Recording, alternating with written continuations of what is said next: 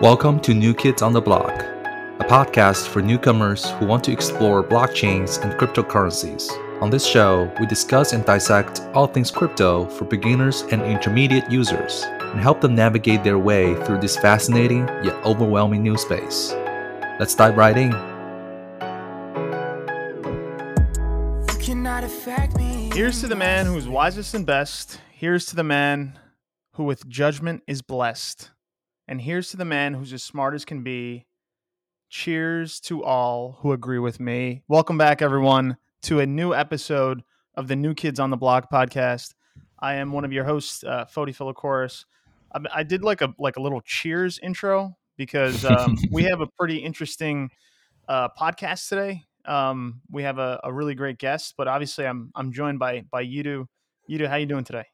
I'm doing great, Fody. So nice to be here, and along with a very special guest, as you alluded to.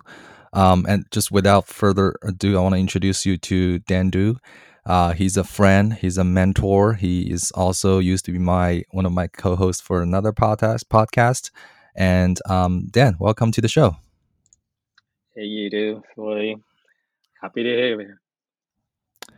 All right. So I gotta ask because dang, I kind of did like a little bit of research. I was Googling you and doing all that stuff, and then I stumble upon this a bit cryptic podcast thing. Like, what was this whole thing? Like, were you in the biz as well? Are you a fellow biz guy?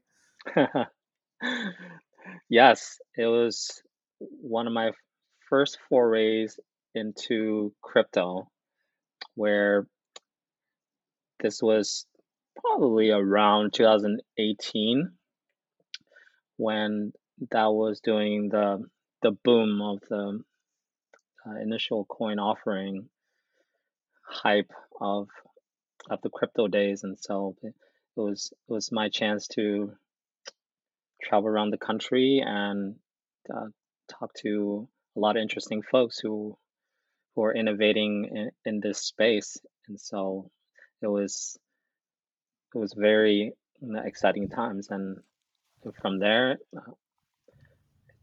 kept rolling and meeting more folks, and the rest was history. So I do want to point out that Dan is one of the people who kind of led me into this space in the first place. And you're being modest when you say, you started there in 2018. But I want to tell my side of the story. Back in, I believe it was 2016 or even 17, I think I saw a post you posted on LinkedIn about Ethereum. For the very first time, you were the first person who put this article out. I think it was one of Vitalik's article, where he talks about Ethereum for the first time. It must have been after one of those Bitcoin conferences. And at the time, I had no idea what Ethereum was, and I was like, "What is he talking about? This doesn't make sense." But I kind of dug into it, and I learned more about it, and that's kind of how I got into this space. So thank you for initiating me on Ethereum and crypto in general. thank you for hopping along the wild journey. So I want to back up a little bit, right? So we already talked about how you started a bit cryptic podcast. So can you just, as like in my opinion, you're like kind of like OG of crypto, but like how did you get into crypto in the first place? I want to hear about the origin story. Everyone has their own journey. So coming out of grad school, I had the unique opportunity to work on teams that dealt with the aftermath of the global financial crisis. And so this was roughly 2008, 2009. Remember at the time, the US had a devastating nightmare they had to deal with and had to stabilize the financial system. The question then became, how do we put together measures, practices, rules, and architecture that strengthens the resilience of the financial system so that we can avoid another cataclysmic shock, right? So I got to do was do a deep dive into the plumbing, the financial infrastructure, and understand how different markets work like the consumer mortgage market. That was a key part of the financial crisis. And think about, how can we strengthen these markets? So my deliverable was putting together a set of memos, the kind of policy briefings that you're familiar with, research analysis, to help decision makers, right, to inform them about, these are broadly the key pillars for financial reforms and how can we make it more resilient to future shocks. And then, meanwhile, while I was working on those efforts, through alumni connections from my alma mater, I was referred to a person, a lady who was working for a foundation that partner with Hmm. various nonprofits, projects on the African continent. Okay, so this is where the journey begins. So this lady was very inspiring. She talked about the challenges facing sub-Saharan African countries, right? So in this region, they the countries there they have a very I would say a frontier inefficient financial infrastructure. So it's not like what we take for granted here in advanced Western countries. So historically, people doing business and trade in sub-Saharan Africa, they really struggle to find a low cost and reliable solution to make business to business payments. Hmm. The the fees are really big. It eats up a large chunk of their business, and so we're talking about small to medium businesses. So a lot of small entrepreneurs. And so this lady brought up a very innovative project that uses, as a solution to this, that uses Bitcoin as a settlement mechanism, right? What it does is essentially this platform essentially is a digital foreign exchange and payment platform that that leverages blockchain settlement so that it will the goal is to lower the cost and increase the speed of business payments in these frontier markets. Right. So the platform is essentially is a market maker for major African currencies, right? And so that these small businesses they can make payments to their suppliers and thus make their businesses more sustainable. So it was very interesting. So that's when I heard about this project and the fact that they were using Bitcoin as a settlement mechanism. I googled Bitcoin, like what is this all about? I read the white paper, super fascinating. Seems like it was a treatise uh, using a very creative technology, right? It uses game theory, cryptography, social psychology. Seems Hmm. very ambitious at the Yeah. time. Again, this was years ago.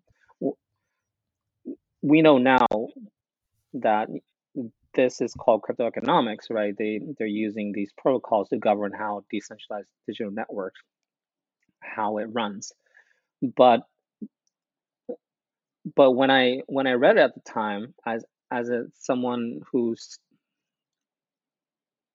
focuses on economics, I it seemed like it was trying to change the way society thinks about money and economics and how we trust those relationships. And the white paper even talks about how it was a response to the global financial crisis.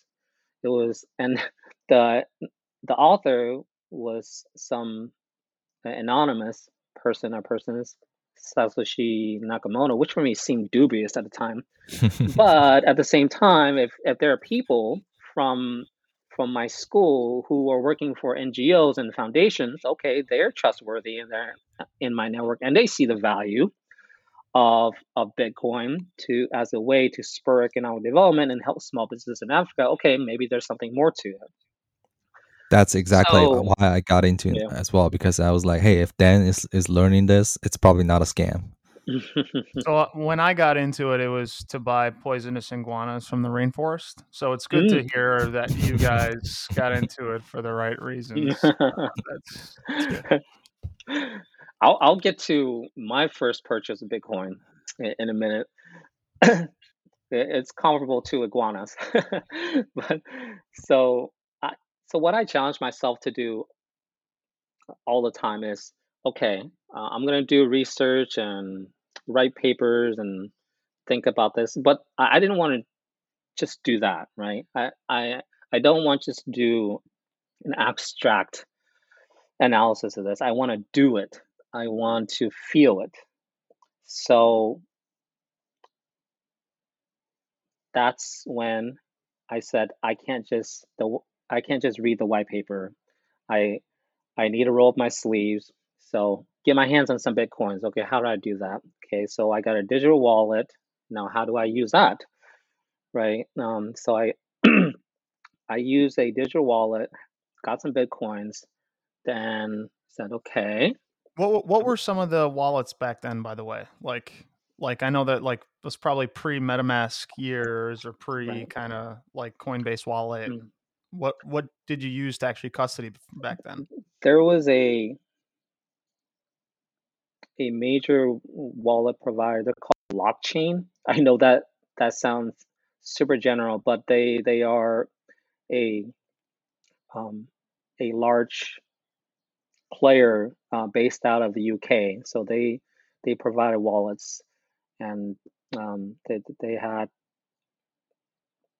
a large user base at the time, and so felt that it was a reliable place to start. So And was that like prior to big exchanges self-custodying coins? Was it like you had to go and buy like you're interested in Bitcoin, you researched mm, it, it was something now that you wanted to kind of foray into. So then you had to go physically procure this wallet and then buy off an exchange and transfer that into your own self-custodied kind of wallet, or how did that work back that's when Coinbase was just becoming popular. then? Got it. It Okay. hasn't hit mainstream like today. Back then, Coinbase was still a private company. They haven't gone public, and it hasn't hit Super Bowl ads like today.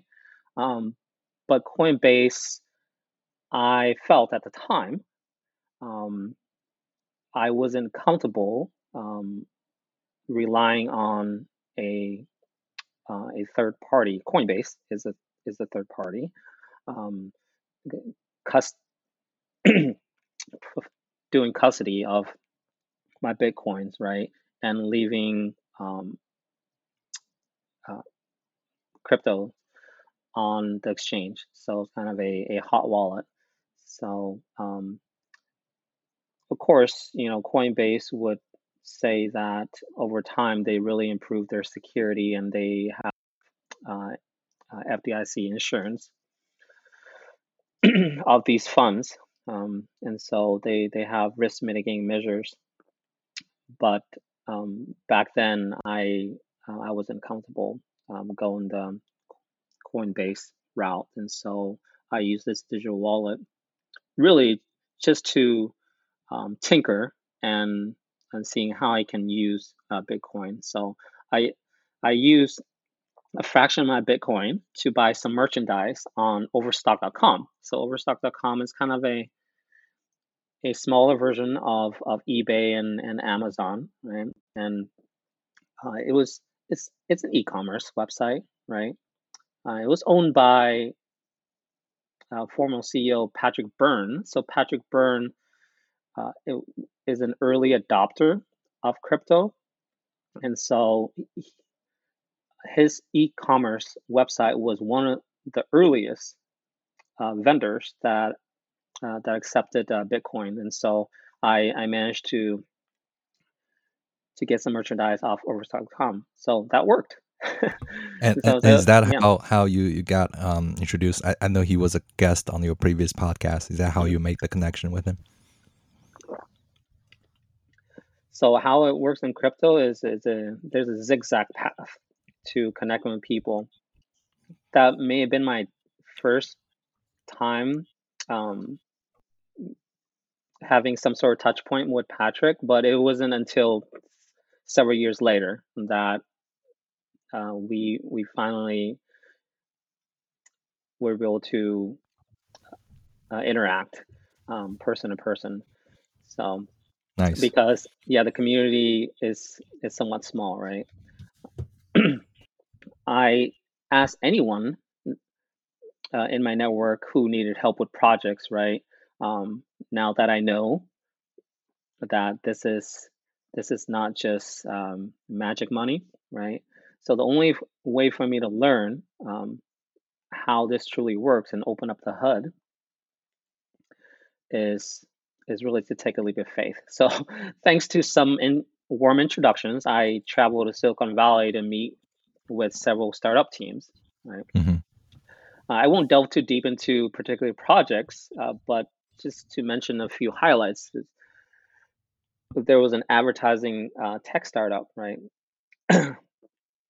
who wanted to use blockchain protocol to help, right, uh, provide the data transparency, right, to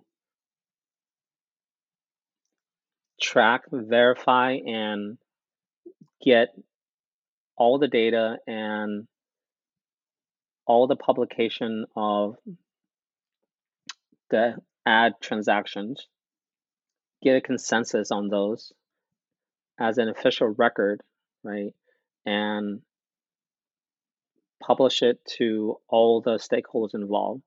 So the blockchain protocol is really to get that full data transparency. Now the problem that they're trying to solve there is,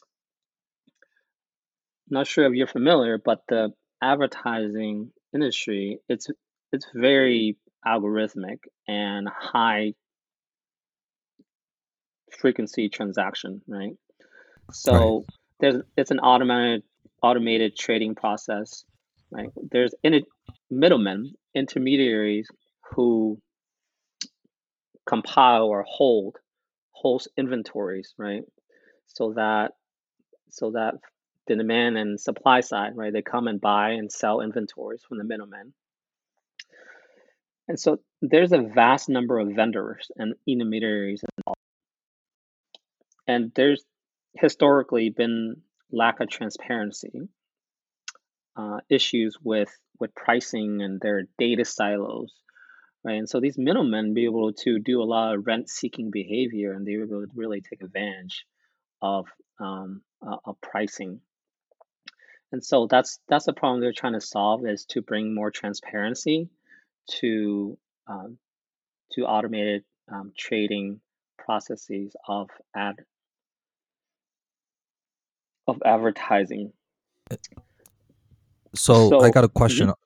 Sorry. mhm. So so is that sounds like the perfect use case for blockchain, like to disintermediate, like the third party, trying to make things more automated. Like how much? Just curious. Do you know like how much of that has come to fruition, or is that still kind of being built? Like, is there any like active project that's working on it right now, trying to make that a reality? Oh yes, when we're talking about 2018, right? We're in 2022. These projects that were in it early really paved the path, right? This particular project that I was talking about, they were one of the early ones that use an innovative solution of Ethereum sidechain, right? So it's kind of Mm, a second layer solution to really scale um, um, blockchain based transactions, right? Because in advertising, it's really large volumes that are involved, and so they pushed the envelope at the time. Really, was an early adopter of these. At the time, was a very early version of the Ethereum blockchain solution. So a lot of That's different awesome. projects are leveraging this sort of approach now, um, in various industries. And so now the other the other projects that I was introduced to was, hey, they were trying to come up with a token, right, using an Ethereum based token to that allow people to pay for housing rentals. So it's a housing rentals ecosystem. Can you imagine it's an like an Airbnb, but without the intermediary, without Airbnb. Now, this idea, Decentralized Airbnb. exactly, this idea is not new. So it sounds like you're familiar with it. This idea is not novel, and several groups have tried to to implement this. And so, um, again, this was years ago. So I'm not sure how this network um, has panned out, but it's all about building um, a trust and a community and having a really good experience that would convince people to switch to transition from Airbnb um, and current housing rental models to a decentralized network. And there's a big transition um, challenge as well. So there's a broader theme of transition, in which I'll get to in a minute. But just to highlight some other projects that I that I got to participate in, right? Um, there was a team that was looking to launch a crypto trading platform in Southeast Asia. And so they needed to do market research, right, into the various coins, research the protocols, what is their consensus mechanism, their governance, understand the architecture as a way to, vet coins before they get launched on a trading platform. Now, the one initiative that I had the most fun and the most meaningful was doing a hackathon um, hosted by Consensus. So it was a blockchain hackathon for social impact. Hmm.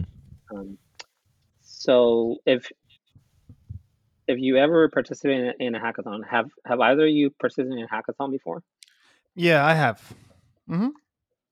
It's great fun. It's it's Yeah. like it's like feeling like a student again, in the sense that you you get to stay up late and drink Red Bull, but doing really cutting edge projects and seeing where the technology goes.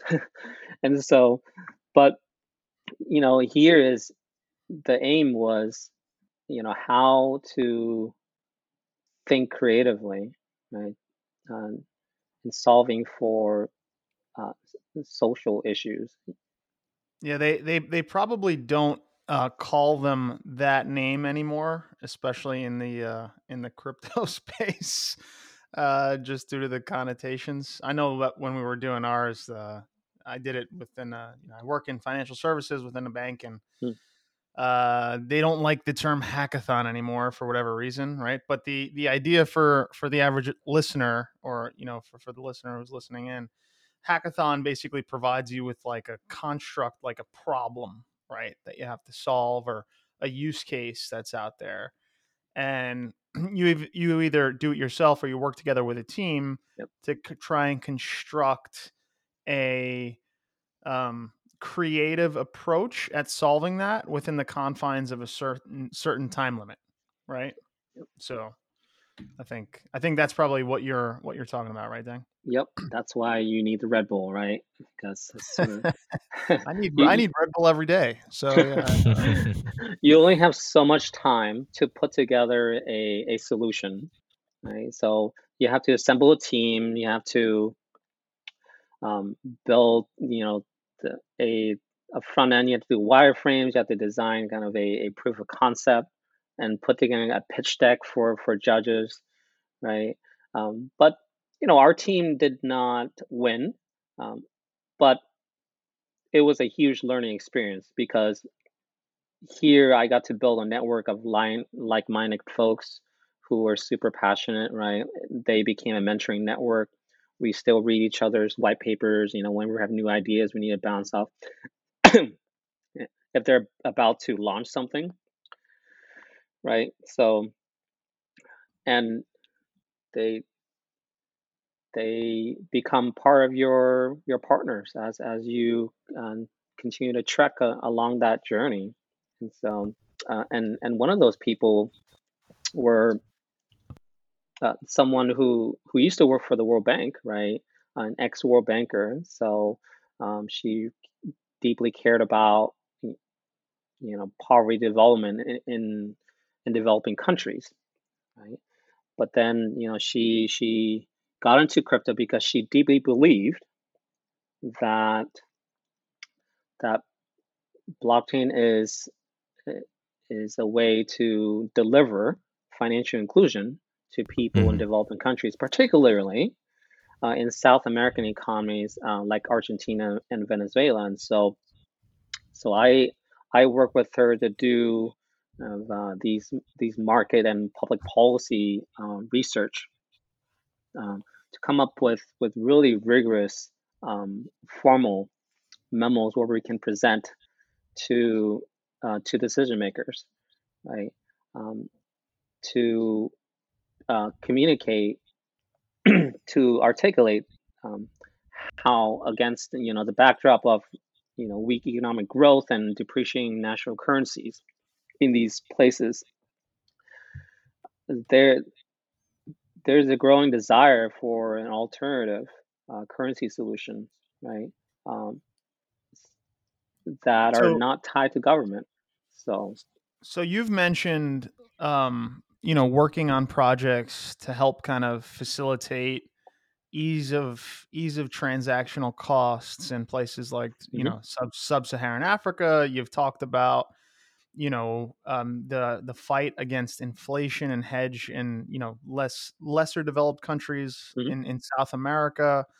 But we've gone 27 minutes and you haven't talked about the dog coins at all. I think our audience is going to be a little disappointed. No, I'm kidding. But like that's your start, right, into kind of viewing the benevolent kind of um aspects of what blockchain technology can provide, right? But like how, based on kind of your initial assessment and how you got interested into the technology itself and cryptocurrency itself, how do you reconcile that with kind of where the market's gone today? Like, are you still kind of plugged into the matrix, if you will, of kind of what's going on?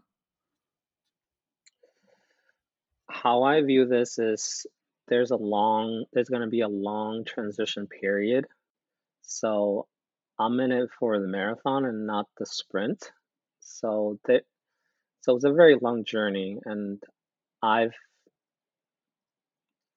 there have been days where I'm very much in tune with the ups and downs in this area, but other days I I turn everything off because the way that I view it, if we're gonna look at next 3 5 years and how it all has evolved today, there's gonna be a parallel between this strictly fiat currency world and this other exclusively cryptocurrency world, but that's going to converge over time. Right. It's hard to predict when, but as we see the financialization of crypto, right, we will see that convergence happen um, thanks to the likes of Coinbase and crypto funds now being tradable to any major fiat currency, etc. Um, Mhm. and the likes of JP Morgan Chase, right, who are opening up offices dedicated to crypto and the metaverse and the likes. But there's a long bridge that needs to be built, right? And Absolutely. and one of those is stable coins, right? And we'll just have to monitor how how stable coins will be used and how regulators will view stable coins and how traditional banking financial institutions will view stable coins. Um, They're how gonna love central it. I'm just kidding. how No, they central won't. banks how central banks view stable coins relative to their own view of central bank digital currencies, right? Um, and how society overall, how the marketplace will view Bitcoin in the long term as the predominant crypto. What will be the prevailing narrative for Bitcoin? Will it be digital gold?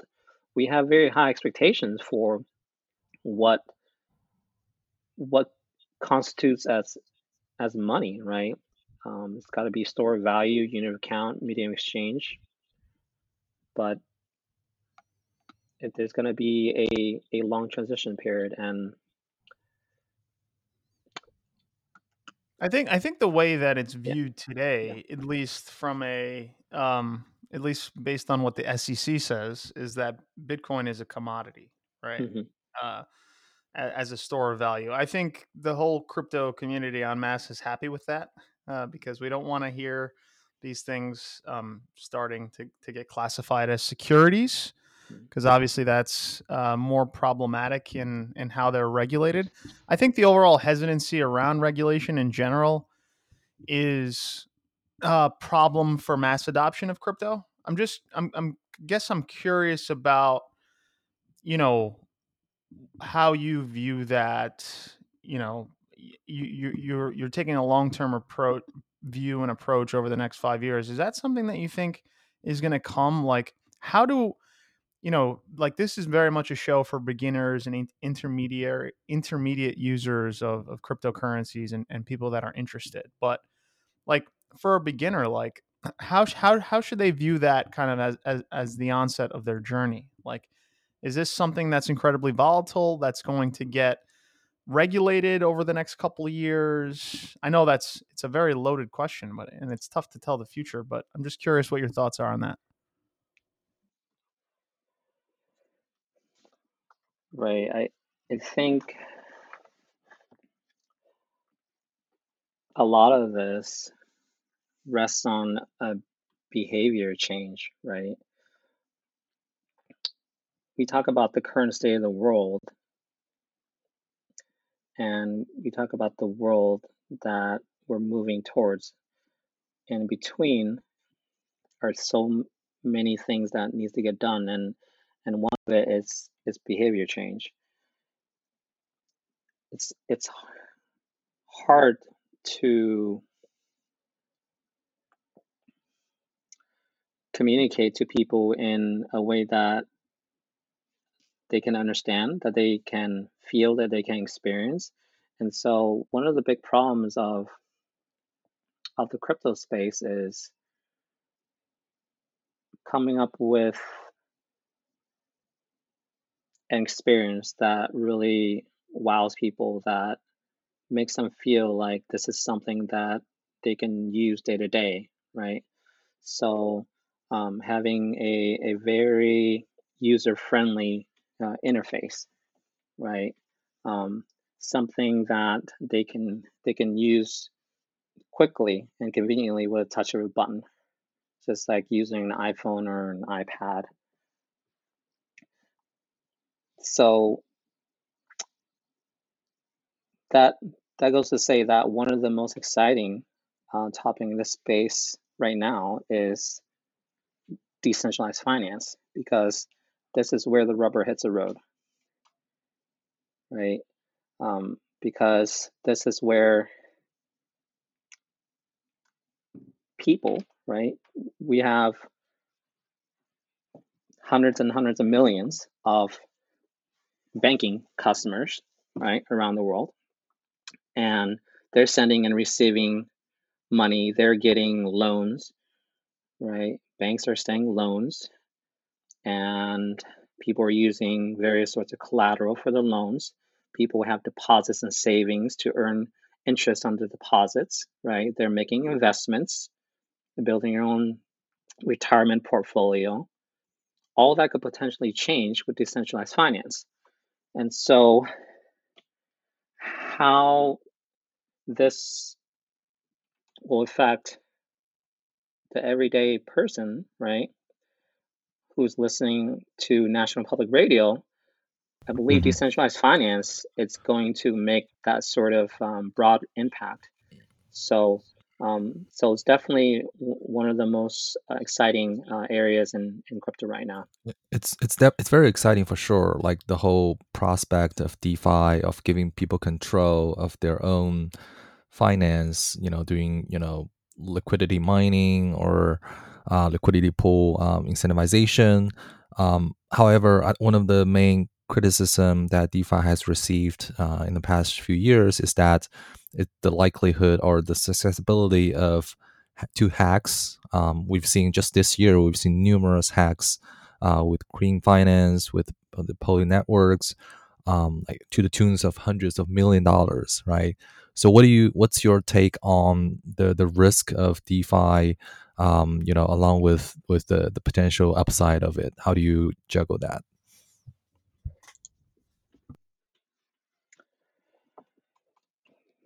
Yeah, that's a big question. I mean, if we can build something that really wows people, that they can use conveniently, and that it provides them a good sense of comfort that their funds, their savings, are safe and secured. Remember, for decades, right? As a society, we relied on banks, financial institutions, um, brokers, dealers, and the government to control the flow of money, right? That was our trust model because we trusted them to control the flow of money. And so that's sort of the governing contract that we have with them. And so, and that's the behavior that we expected, right? And that's how we adapted as a society. Um, and so, in order to transition off that transition model, people need um, really, uh, really hard convincing, right? To In order to adopt a new way of doing things, a new way of sending money, a new way of getting a loan, right? A new way of investing, a new way of depositing their savings. So the experience needs to be friendly, and it needs to give them it needs to empower, right? Their everyday moments, what they care about, right? Is will be the defining factor that will really get adoption. That's great. So, we've talked a lot about kind of your origin story, but also how the space has evolved over the years. I'd like to move on and talk a little bit about some other things, right? Like I know right now you are not you're still kind of in crypto, but you've also started to develop some new initiatives. Anything particular and exciting you want to talk about? Is under this broad theme of society is undergoing massive transformations, right? And the pandemic really accelerated all these trends. And so, how we work, collaborate, share information, buy and sell in the marketplace, right? that's undergoing a lot of changes.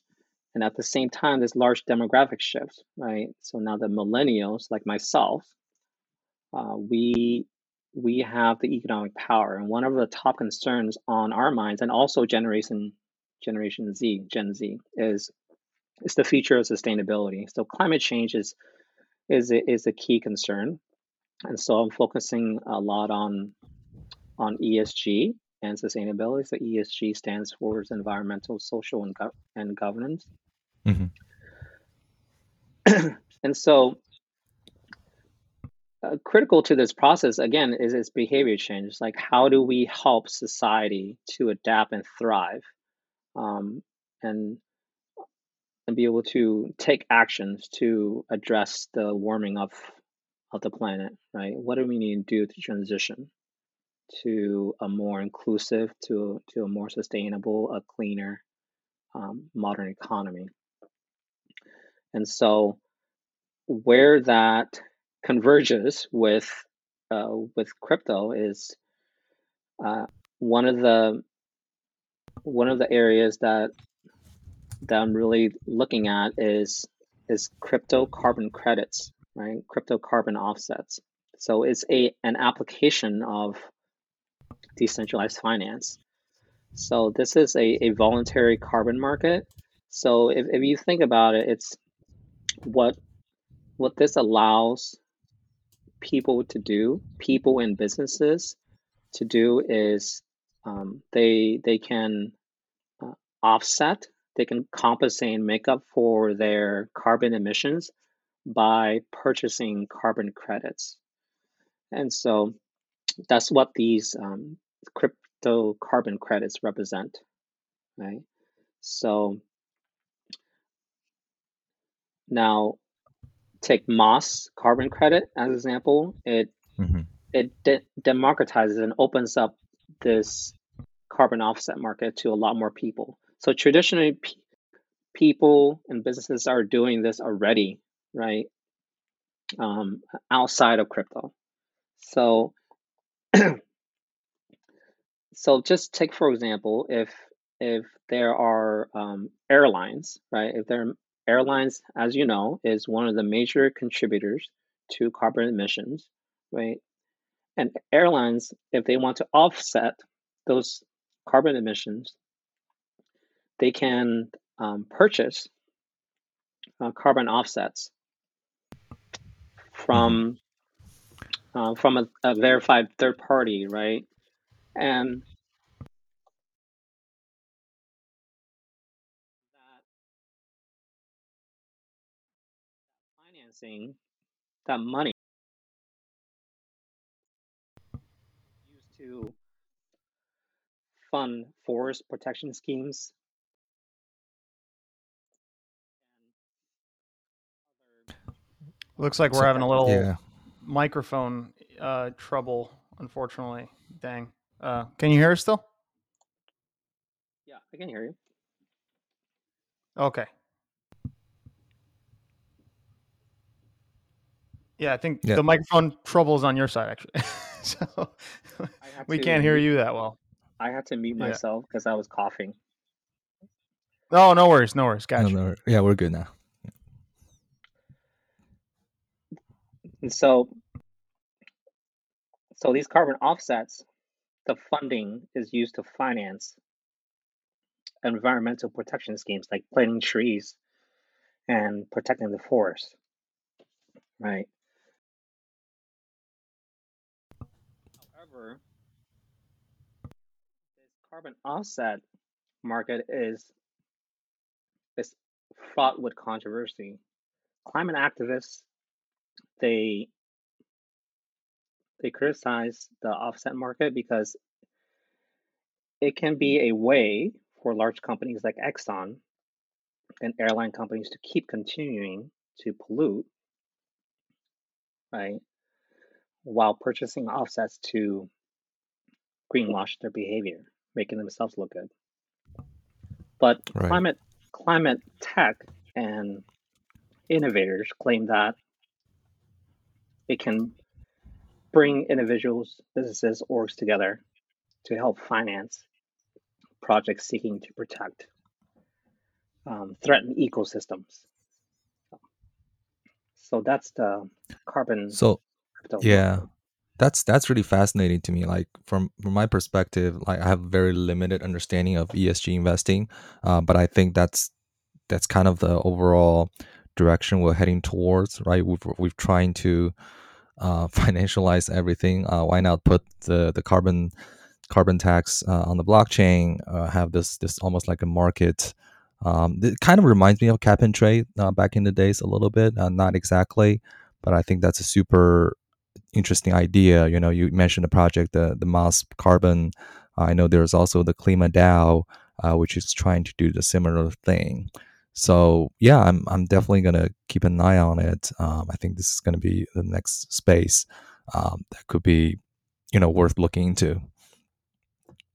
So yeah, I know we've gone on for almost 15 minutes now, and I think it's been a really wide ranging conversation.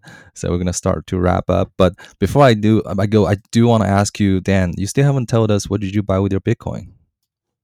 Oh, I bought I bought a book. I believe it was a book that contains the Bitcoin white paper, even though the white paper is available for free to anyone on the internet. But if I was gonna buy something with Bitcoin, hey, might as well get the Bitcoin white paper. I almost thought there should be like an NFT for the white paper, and then people should, everyone should buy one of one, maybe one of 1,000 NFT of the Bitcoin white paper. That would be apropos. Yeah. Did we just have $1 million idea on the podcast or what? That's how it works. Yeah. All right, so yeah, I guess this has been super, at least educational for me. This is very different from our routine podcast where we talk about the shit coins and what pumps next. So Dan, thank you so much for your time. I really appreciate. I just before you go, I do want to ask you one last question. So you already mentioned some of the exciting development in the space, but what do you see the crypto market in 5 years and 10 years? What would it look like? Decentralized finance. If you're thinking about, buying a house, getting a mortgage, getting a loan, right? Mm-hmm. And be able to use Bitcoin as collateral. So again, building on this theme of how do we view the value of Bitcoin, and how does the marketplace view Bitcoin? I believe Bitcoin is going to play a central role in decentralized finance and the financialization of crypto. So that's the most exciting. You hear it first. The financialization of crypto is coming. Dan, thank you so much for your time. Fody, thanks for being along with the ride with us. Absolutely. Yeah. Thanks everyone. Thanks, Dang. Really appreciate it. If you guys haven't heard, Dang's also kind of interviewed a lot of the big players out there from kind of the inception of the crypto period. He was a previous pod aficionado himself, and we're very privileged to have him on the pod today. And also for any of our listeners, if we mentioned Patrick Byrne on the call, but you go Google that guy. He's a very interesting guy. He's a very, very interesting guy. I guess in closing, we will catch you guys all next week, hopefully with another very interesting guest. And as always, stay safe out there, Space Cowboys. Bye, guys. Thanks again. You found someone. I guess now it goes to